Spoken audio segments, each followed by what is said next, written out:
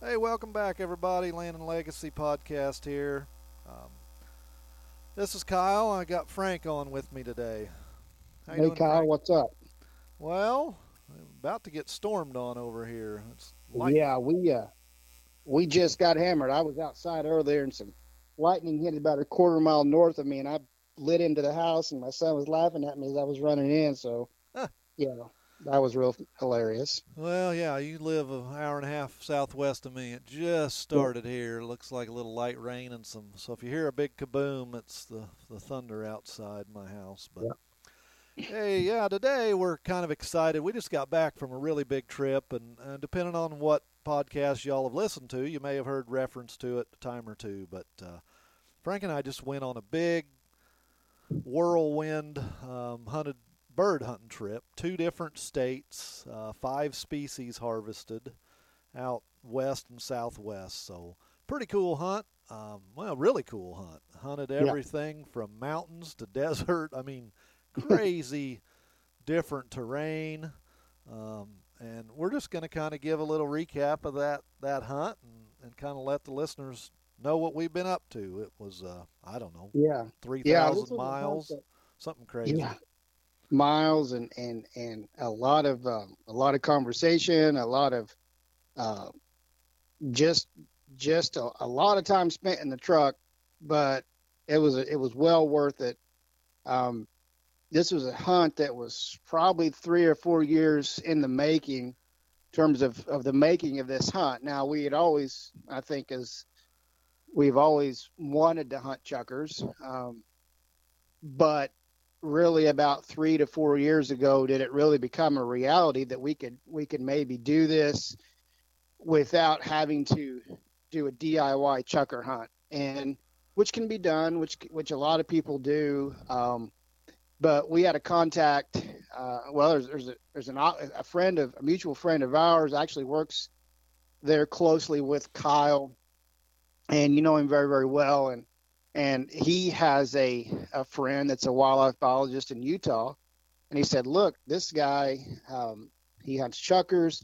He's got some great dogs, and he offered to take you guys chucker hunting if you want to go. And we're like, well, yeah, this is great. Guy that's got chuckers, that knows where they're at, and has got great dogs. All we have to do is show up and follow along. You know, we're there. Um, the first year didn't work out. The second year, which was last year, populations were too low. He said, guys, don't come. You know, I'm finding one covey where I usually find five or six. Um, but this year, he said, yeah, we started to get more rain in the summertime, and he said, looks like a go. So we pulled the trigger and decided to do it. But he said, look, fellas, he said, you know, I live at this elevation, which we were staying at about 5,000 feet, 5,500 is where we were staying, but we were hunting at 6,000 plus. He's like, you know, you guys, and then the mountainous terrain where chuckers are famous to a living. He said, really, I think you guys can only make it for 2.5 days. And probably talking to Kyle on that, if you looked at me, he's probably thinking, well, this dude can make it for about a half a day, and then he's done. But I actually made it longer than that. But we thought about that, and we thought, you know, it's really not going to be worth our time if we just drive all the way to Utah, could hunt a day and a half, maybe 2 days, and are beat, and we have to come home. We need to figure out a way to extend this hunt, and so that's where the Arizona part came in. Yeah, we'd been out to Arizona a couple years ago and had a good trip. They had like record numbers of gambles back then. So we made a dash out there, had a great hunt, and so it was like, all right, how can we play this in? It's not exactly on the way home. In fact, it was 12 hours directly south Yeah, of where we were hunting in Utah, so it was not on the way home at all. But but you know, we were going to be 19, 20 hours into driving to Utah. That 2-day hunt wasn't going to work. I mean, we were going to be Right. 2 days out there, 2 days back. So we turned it into this.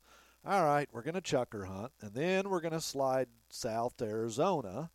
And lucky for us, 2 years ago when we went, was because the gamble quail numbers were really good. And we had a good hunt, and we killed scaled quail. So we both had the opportunity, and Frank's dad even went that year. We were able to check a couple new species off the list, Gambel's quail and scaled quail. But what we didn't do was the Mearns quail or Montezuma quail. Really cool looking. If you haven't ever seen them, look them up online.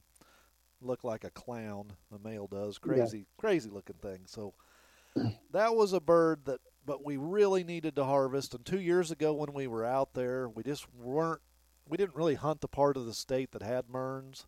But additionally, their numbers were really low.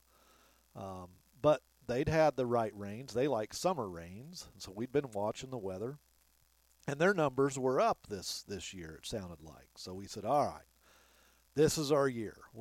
If we're going to go do this chucker deal, we need to slide down and make sure we get a Mearns quail killed, and then we can go. We've got some known desert quail spots. So we kind of had a plan in mind, and decided to take off on this whirlwind hunt. I don't know, December 9th or something is when we left. Yep. Yeah. Yeah. This was a hunt that I looked forward to going out there, but I wasn't prepared, and it was funny as we were going out, and this is specific on the chuckers. Kyle said, "Well, what do you think?" And I said, "Well, I don't think it's going to be as bad as what people say. I don't think the mountains are going to be as tall." And Kyle said, "I think you're wrong. I think it's going to be as tough or tougher than people say." And we were kind of just talking about that and going back and forth, and the chucker is not for the faint of heart. There are certainly places, all chucker hunting is tough, but there are certainly places where you can drive to the top of the mountain and start there. Chuckers live on these mountain ridges and the fingers that go down and the bowls.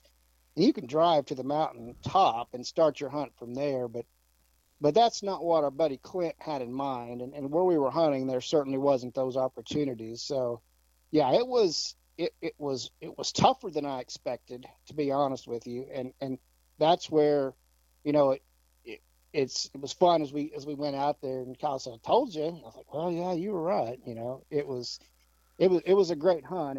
And what to kind of backtrack on that, Clint he's a wildlife biologist that lives out there. He's got great dogs, and so we decided to use his dogs because his dogs were used to those mountain terrain, lava rock, very steep inclines. Plus, we needed our dogs to be in good shape for our hunts in Arizona. We didn't need to wear our dogs out in the Chucker Hills, and his dogs were fantastic. Or his dog, he had a couple of dogs with him, but he chose to hunt only one, and Jack was his name, and he was fantastic on Chuckers. It was cool to see him operate and the ground that he could cover. It was really wild. Well, yeah, and even, there's always this learning curve, but there's a learning curve for the dogs, and we've seen that, whether it was rough grouse hunting in Wisconsin or, different stuff we've done over the years. And chuckers are no different. So, we were a little concerned. I think we would have found birds if we just used our dogs and not his. But, we knew it wasn't like we were going to find 8 coveys of chuckers. This was Right. still, even though the numbers were up, this was still going to be a limited opportunity thing. So, we were hoping for 3 or 4 coveys of chuckers on a day hunt. And his dog knew how to play the game, and ours didn't. So potentially, there would have been some risk involved. If one of our dogs crowds a little tight and blows up a covey, just not knowing, how far they can creep in and blows up a covey when we're still 100 yards back, that's game over. There was no, they just landed over there. No. So yeah, Jack knew how to do it. He knew how to cover the terrain. He knew when to lock up on first scent. He's pointing birds that are 30, 40 yards away from his nose. In fact, I got a dog that there's no way He couldn't smell Yeah. a bird 40 yards from his nose. One of my dogs couldn't. So anyway, it worked out good, and Clint was a great host, and so we found 3 coveys. Took us about 45 minutes to hike up the mountain to the ridge. Frank was talking Mm-hmm. about, getting into position. And in Clint's defense, he took us to what he considered one of his very moderate spots. It wasn't as rough, wasn't as steep. He didn't want to kill us. But it took about 45 minutes just to get up on the ridge and start hunting. Yeah. And then I think we made about a 4 or 5 hour loop walking these ridges and found 3 coveys. So we killed birds out of each covey. Had a great hunt. We both killed birds, killed 5 total. So it wasn't a game of going home with this sack full of meat. It was more the epic views and but having the opportunity to harvest species that I'd shot them at game preserves, but never harvested a wild chucker. Yeah. Neither of And us had. So. they are a wild exotic bird that live in the wild exotic places, and there are people out there that are addicted to chuckers, and I can see how they can be, because there were times when we drove there was not a human within sight, but when we were up on this mountain vistas and we're looking over this huge playa lake and there's mountains in all directions, I mean, there was no way that you would not know that you weren't the only human there, because it was just vastness of nothingness relative to our thinking as far as human habitation, but full of life. Chuckers, elk in those mountain ranges. There was bighorn sheep in those mountain ranges. It was just a really epic place to be. And the density may not have been as high as, say, you would find some places in Nevada and Idaho. Now, in their defense, they were coming off of a record low year, so they were still on the upswing. But it, as you said, it wasn't we're going to go up here and expect to get, our limits, each person get a limit and come back. It was it was more about getting this hunt, checking this bird off the list. But the place where we were at, where very few people had seen the views that we saw. I can guarantee you that. Yeah, part of it played into it. That was our connection. That was our air quote guide. We weren't paying this guy, just a colleague of ours, but this was our connection. This was our spot to go. So there's places to get into bigger, more coveys per day, and but we would have to start over to do that. We didn't have to research this at all. This is just we go and he takes us to. He didn't even carry a gun. We encouraged him to, but he's like, nope, I'm taking a camera, and he took a bunch of great pictures, So it was awesome. I mean, he couldn't have been a more gracious host. Yeah, Clint was so good, and that was a great hunt, and that goes to the kind of, as we've did a podcast, I don't know when it's going to air, about hunt planning, but this is an example of this. Is we weren't in the highest density chucker location in North America. However, we were in probably the lowest density chucker hunter in North America per square mile. Yes. And these birds, chuckers, are notorious when they're pressured for running in front of a hunter and flushing wild and nonsense like that. But these birds did not act like that at all. So while our, coveys per hour may not have been as high as other places, we got shots on close, no, I wouldn't say under our feet, but, great opportunities on coveys that stuck in some cases for 10 to 15 minutes until we could scramble down to where the dog was at. So that was something that I was very impressed with is the density wasn't great, but our shot opportunity was probably as good as anywhere in North America, I think, for fairly unpressured birds. Yeah, absolutely. And for what we wanted, we just, hey, man, if you can get us on some birds and we can check this off the list, that was our goal. So day one, mission accomplished. Yep. It was awesome. I would say it was a success. And so, we were supposed to do this for 2 days. Well, is when you plan a trip months ahead and set some dates, sometimes you can't predict the weather. So the next day, we already knew a storm was coming.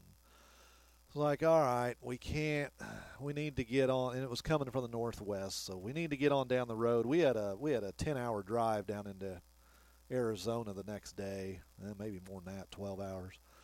So it was, we got to get out of here. We got a half day tops, the day 2. So then it was, okay, we can go chukar hunt a smaller spot, right? That was kind of an option. But over supper that night, we get to talking, and well, it's kind of one of those, yeah, I've got some smaller spots, kind of one covey spot. We may go hike up into this thing, make a 2-hour loop, and find the covey or not find the covey. And okay, that's fine. And he says, we start talking about California. We knew they had California quail. In fact, I'd asked him about them a couple years ago, and he kind of just kind of was dismissive. And so we're talking about it over supper, and he's like, oh yeah, there's a wildlife area here not too far that's got, usually has a covey of California quail or valley quail, whatever you want to call them. And Frank and I, both our eyes lit up. And we're like, well, we've never killed one of those. Right. To Clint, it was like, whatever. He's killed lots of valley quail, so that doesn't mean much to him. We're like, hey, we've never killed one of those. We can go mess around with chukars in the morning and maybe find another covey and kill another chukar or two, right? Or Yep. we have a chance to spend a couple hours and kill a species that we've never killed before. And so the next morning we get up, well, it's blowing 40 miles an hour. So Yeah. turns out the chukar thing would have been a disaster because this is down in town, it's blowing 40 miles an hour. So up on the mountain, I don't even think it would have been possible. This storm No. was coming in and it was just ripping. So, yeah, he takes us to this. Well, let's go see if we can find this covey of California quail. Yeah, that was very fortuitous. It was one of those things, and it was just perfect when we got there. For some reason, I don't know how that WMA laid on the landscape, but it was like somebody had turned the wind machine completely off. It was dead still. There was snow on the ground. You couldn't have asked for a better day to bird hunt that morning, or a better morning to bird hunt. And we had seen, or Clint had seen a covey as we were driving in, a big covey, near somebody's house. So, and so we got there, and, all we'd heard about valley quail is that they were similar to Gambel's quail and that they were runners and they liked, heavy, tall brush. And, sure enough, we had hunted maybe, I don't know, half hour and got maybe halfway in there, and Kyle spotted a covey running on the ground, which is from what I understand for valley quail. California quail is pretty common, certainly common for Gambel's quail, as we had seen in the past, to see him running on the ground first. And so the dog ran in there, and the covey flushed wild. And I had a couple of Hail Mary shots, wasn't a reasonable expectation to really do much. And Kyle, you didn't have any chance, but as you made your way through there, you did have a bird that set tight, and you were able to harvest one that got up, which was excellent. So Kyle had got his valley quail. So we made a big loop to go after. Most of the singles had went onto private ground, but Kyle said, look, there were 7 or 8 that ducked back towards the truck. And so we made that walk, and man, it just couldn't have happened. It just was meant to be. Just happened to stick my head under a limb and crawl under a downfall, and 2 got up right there, and I was able to get mine. And it was the last 2 we'd seen of the bunch that we flushed that day. So it would have been my last opportunity. So if I'd have missed, I'd have been a big zero and for that trip. But but we each got our valley quail, and that was pretty cool. Just totally unexpected. And so that's a lesson to, especially out west, is there's a lot of species that live together and or live in close proximity. So, be prepared for something else. And I know you see that in North Dakota. When you guys are hunting shelter belts up there, sometimes you don't know if it's going to be a hunt or a chukar or maybe a pheasant that comes out. So that's one of the cool things about the West. Yeah, not chukars, yeah. But I mean, sharptail, yeah, I know Sharptail. what you Sorry. meant. Yep. But just for the Yep. listeners, no chuckers in North Dakota unless they come Nope. from a game farm. Yep. Uh, Sharptail. yeah, no. So in 2 days, wham bam, hell, not even 2 days, just a day and 2 hours of the next day, we've got two new species checked off the list. So again, not a sack full of birds, but that wasn't the point. That wasn't the goal. So um, we're pretty pumped about at this point. We go back and we load our stuff up and we head south to beat the storm. So the rest of the day driving and that storm rolled in, and the next day was a wash. It rained and snowed most all day. We got a little 1.5 hour window. We went out and tried to mess around for some Mearns quail. That was the mission. This next stop was going to be. We got to harvest Mearns quail or Montezuma quail, whichever you want to call them. And we had a little window. Went out and figured out we were in the wrong spot. Figured out that we were in a real high pressure area, and that wasn't going to cut it. So spent some time at the motel researching onX and trying to figure out a game plan. We knew the habitat. We'd done our homework on that. We knew what we needed to be looking for. We just needed to find something else, not in this valley. I mean, they had campsites, and it was just way overhunted. Yeah, it was. Yeah, it was very pressured, and we learned that. We listened back to a podcast. We had both listened to a podcast a year or two ago, and the biologist said, if you want to know what Mearns country looks like, go to this canyon, take a picture of it, get a mind's eye, but don't hunt it because it's the most heavily hunted place in North America. Well, guess where we hunted that first afternoon? Not thinking about it until we got back and re-listened to that podcast that night and thought, well, dang, we did just what he said not to do. But, every hunt, I think there's a little bit of luck involved in a lot of cases. And we happened to run into a gentleman that had been a bird hunter for years and years, hunted Mearns quail for 30 years, and couldn't have been nicer, couldn't have been more generous. He gave us some general places to look, and, that helped. I think we could have got it done, scratched it out without meeting this gentleman, but it sure cut down on our places maybe that we were going to start at, and the next morning, and so we were hunting. Mearns country is classic savanna. In Land and Legacy, we talk a lot about savanna landscapes, and this is a savanna landscape. It's a little bit higher than the desert floor, but it's not quite as high as the top of the mountains. It's sort of in that middle elevation there, and it's depending on the slope or the ridge top, there's more trees or less trees, but it's generally a grassland with scattered oaks and junipers is what we were hunting. And so we woke up that morning looked out the window to, I don't know, 3 or 4 inches of just wet, heavy snow. Like, wow, this is going to be something. I mean, you're hunting in Arizona and 3 or 4 inches of snow. It's not something that I ever thought about. Well, luckily, we were prepared with the right boots, but that was something to wake up to that morning. Well, yeah, not only so we'd never killed Mearns quail. We're all excited about this opportunity, but then to hunt them in the snow. I mean, that sometimes doesn't happen for the whole season down there, right? Or sometimes it happens maybe for, maybe a couple days. But we're planning. I mean, we were flexible, I guess, but our intention was, hey, we're dedicating one day. Maybe this was confidence. Yeah. Maybe arrogance. I don't think so. It was more confidence. Hey, we're going to dedicate one day, and we can surely both kill some Mearns quail, right? Yeah. That was the goal, and I think that helped with the gentleman that we ran into that gave us some input too, because we told him our plans, and he knew he wasn't given a maybe he would have anyway, but I think he knew he wasn't given a hunting spot away to somebody that we weren't going to set up a camper and stay there for a month every season. We're like, hey, literally, we're going to hunt these birds for one day. We just both want to kill, harvest some Mearns, see some Mearns, have the dogs work some coveys, That's all we're interested in, and we're moving on. We're going to the desert. So I think that Yeah. He was more than happy to help us, and man, that was worked out good.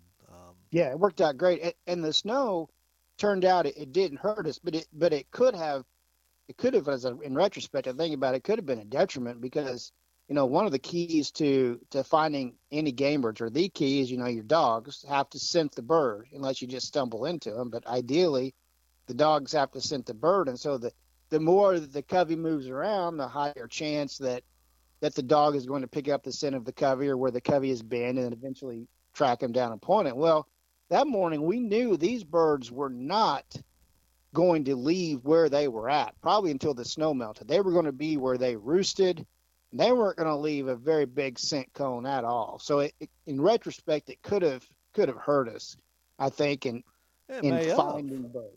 I mean, yeah. For all we know, it may have. We ended up finding 3 coveys. We harvested birds out of each covey. Had a good little hunt. Certainly didn't wear them out. We killed 6 birds total, 3 apiece. So had a nice little hunt. But I mean, for all we know, we missed 3 other coveys. Right. For the amount of acres that we covered, particularly on one side of the road there, we didn't find anything. But and so that was, I think we were fortunate. I was confident we could have got it done that day, but we got it done fairly quickly. And we could have hunted our way. Mearns hunted our way to the desert and hit some other spots, but I think we were satisfied with what we had. It was getting towards the afternoon.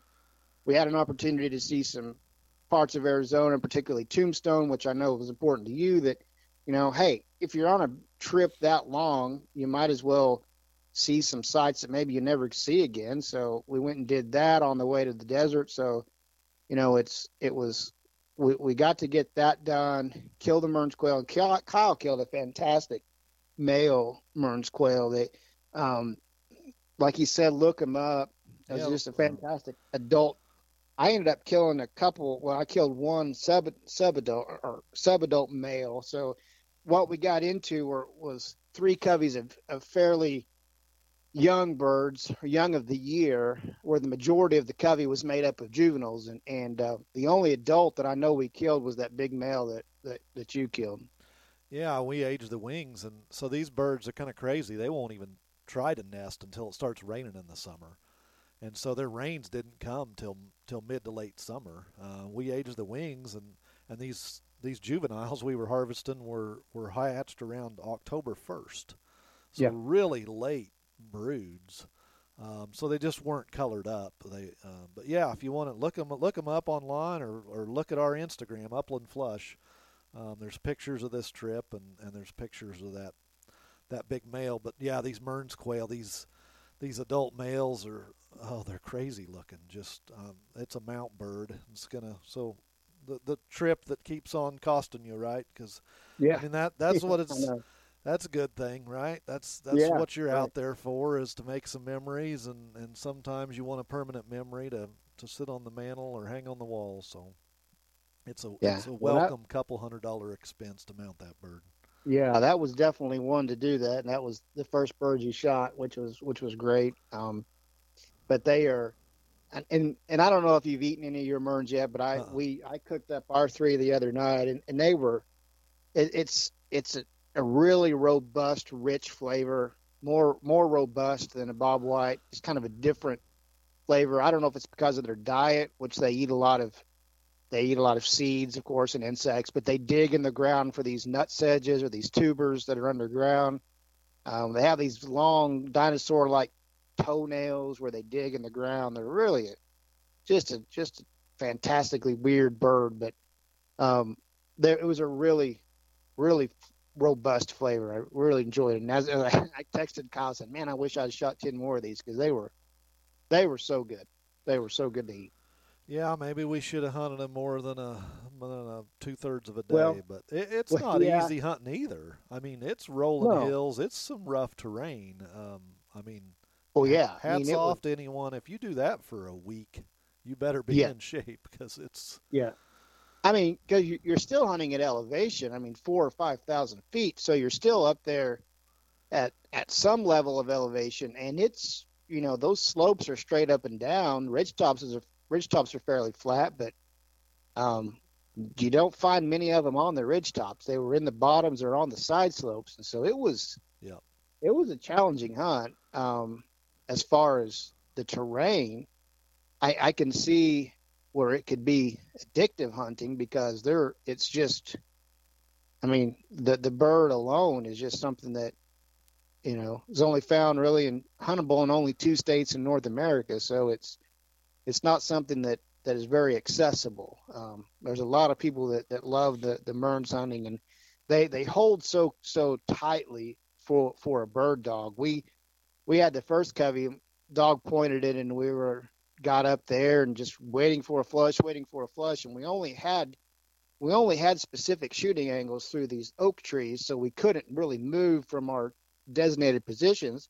Yet the birds wouldn't flush, the dog wouldn't jump in. We didn't know what to do. I was about to pick up a rock and throw it in there and get them to move, but finally they did. So just a neat little bird. But after we got that off, we had hunted for chuckers and valley quail and Mearns, and we had been successful. We'd killed those birds, but I think we were both ready for some shooting. I mean, some actual, let's get down to business and let's get some birds found. Let's get some birds in the bag, and let's make our money on the desert quail. And we certainly did better with the desert quail than we did with the other species.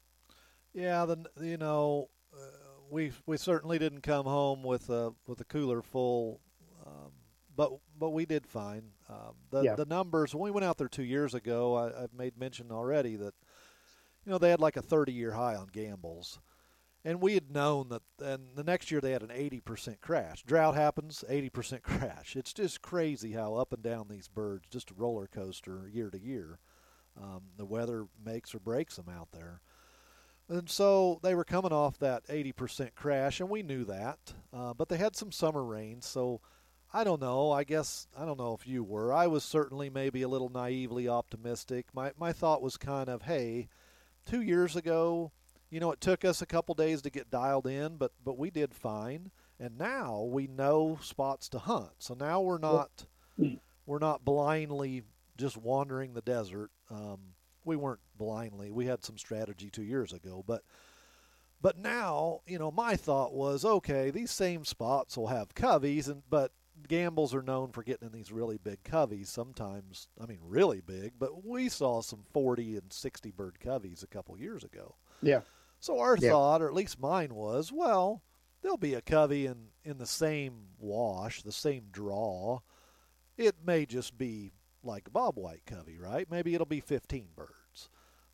That was my thought. So we can still have 7, 8, 9 covey days. It'll just be smaller covey sizes, and that turns out not the case. It turns out those years that 2 years ago, some of those birds apparently were occupying marginal habitat, and so when the population kind of draws back and has some decline, they were only in the best stuff, the stuff closest to a pond, a stock tank, a windmill, some type of water source. And which is common for a desert bird. But 2 years ago, we were finding birds, a mile or two from a water source, and that was absolutely not the case this time. Yeah. And so that was, I think I had sort of the same expectation as you did. And some of the early reports we were getting, because their desert quail season opens like in late October, or certainly early November, something like that. So they've been hunted, not necessarily where we were at, but they'd been hunted in Arizona for over a month before we got there. And the early reports were, hey, things aren't that bad. Things are actually pretty decent for desert quail. And I kind of knew we might be in for a tough hunt where we hunted a spot 2 years ago where we made a circle and found a big covey of scaled quail, which is another species that inhabits they're more of a grassland species, but um, they can be found in the same places where gambles are, just in a little bit higher up on the landscape, a little bit grassier areas. But we hunted one circle and found covey of scaled quail, a small covey of gambles, and we went across the road and found a giant covey of gambles. And we really did well that afternoon. So that's the first place we went. We made that same big circle and found one sizable covey of scaled quail, but no gambles. So that kind of told us that, hey, our first walk told us that, hey, we may be in. We're gonna find birds, but we may be in for a tougher time. And those scaled quail were certainly welcome. And Kyle did very well on that covey rise. I was a little out of position, and I thought, well, not a big deal. We'll find more blue quail or scaled quail. But it turned out that was the only covey we found on the trip, which was kind of a bummer. I didn't get my scaled quail this year, but and we just didn't hunt a lot of scaled quail habitat. But yeah, you were able to get some blue quail down on that covey, but it told us that we were going to maybe have to work a little bit harder at this than we had anticipated. Yeah, and luckily for you, you'd killed scaled quail or blue quail 2 years ago, so you'd check that off the list. But yeah, so we had a couple days we were planning to hunt these scaled and gambles quail, and we did fine.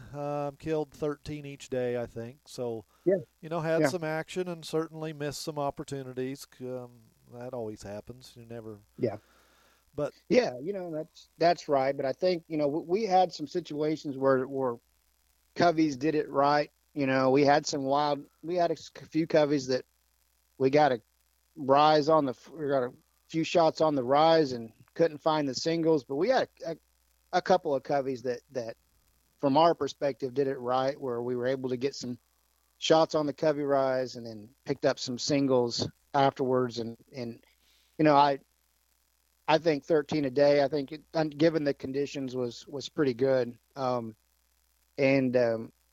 It was, they're not something you get at home. So to me, any Gamble's quail or blue quail is certainly a special trophy in my eyes. Well, then we ended up running into an Instagram person we know, and you'd met him before, but we, kind of mentioned, how you doing, and said, we killed 13 today. He says, oh, that's a really good day. And this guy hunts down there all the time. So we're like,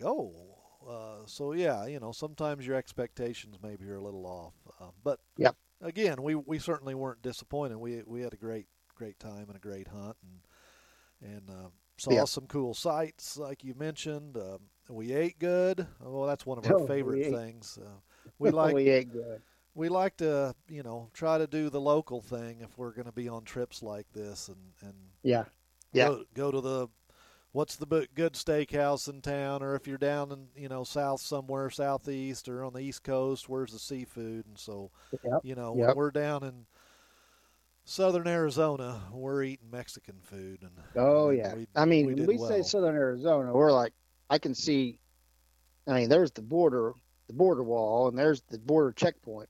Yes, we were in Southern Arizona. Yes, part of this trip we were right on the border.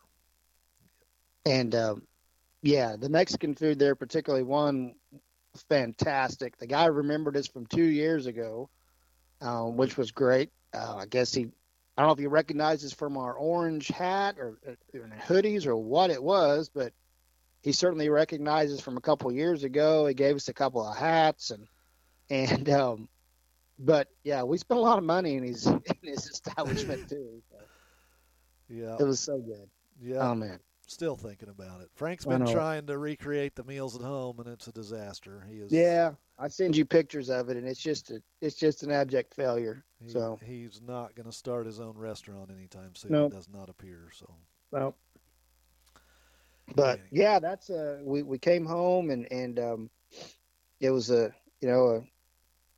great trip, a long trip, but a great trip. Probably something that we'll never do again as far as that combination. We may find ourselves on the West Coast hunting mountain quail next. That's the last quail that we both need to harvest, all 6 species of North American quail. If we can get the mountain quail, and they're the ones that are probably the lowest harvested species and the one that probably the hardest to get, but it's not impossible.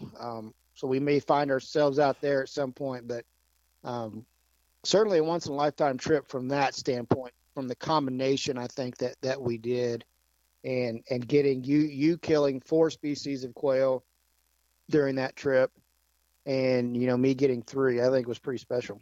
Oh yeah, and I missed So we both killed 5 species of quail in our life, but I missed a bobwhite. We stopped to run the dogs for a couple hours in Kansas on the way out there, and I whiffed at a bobwhite. So I could have had all five of the 6 quail species in the United States in the same week, but it didn't happen. But I've killed bobs this season, so I've had 5 of the 6 species in one season now, so that's pretty neat. So that's pretty good. And yeah, it was a great trip. We appreciate our wives certainly for their understanding to be gone.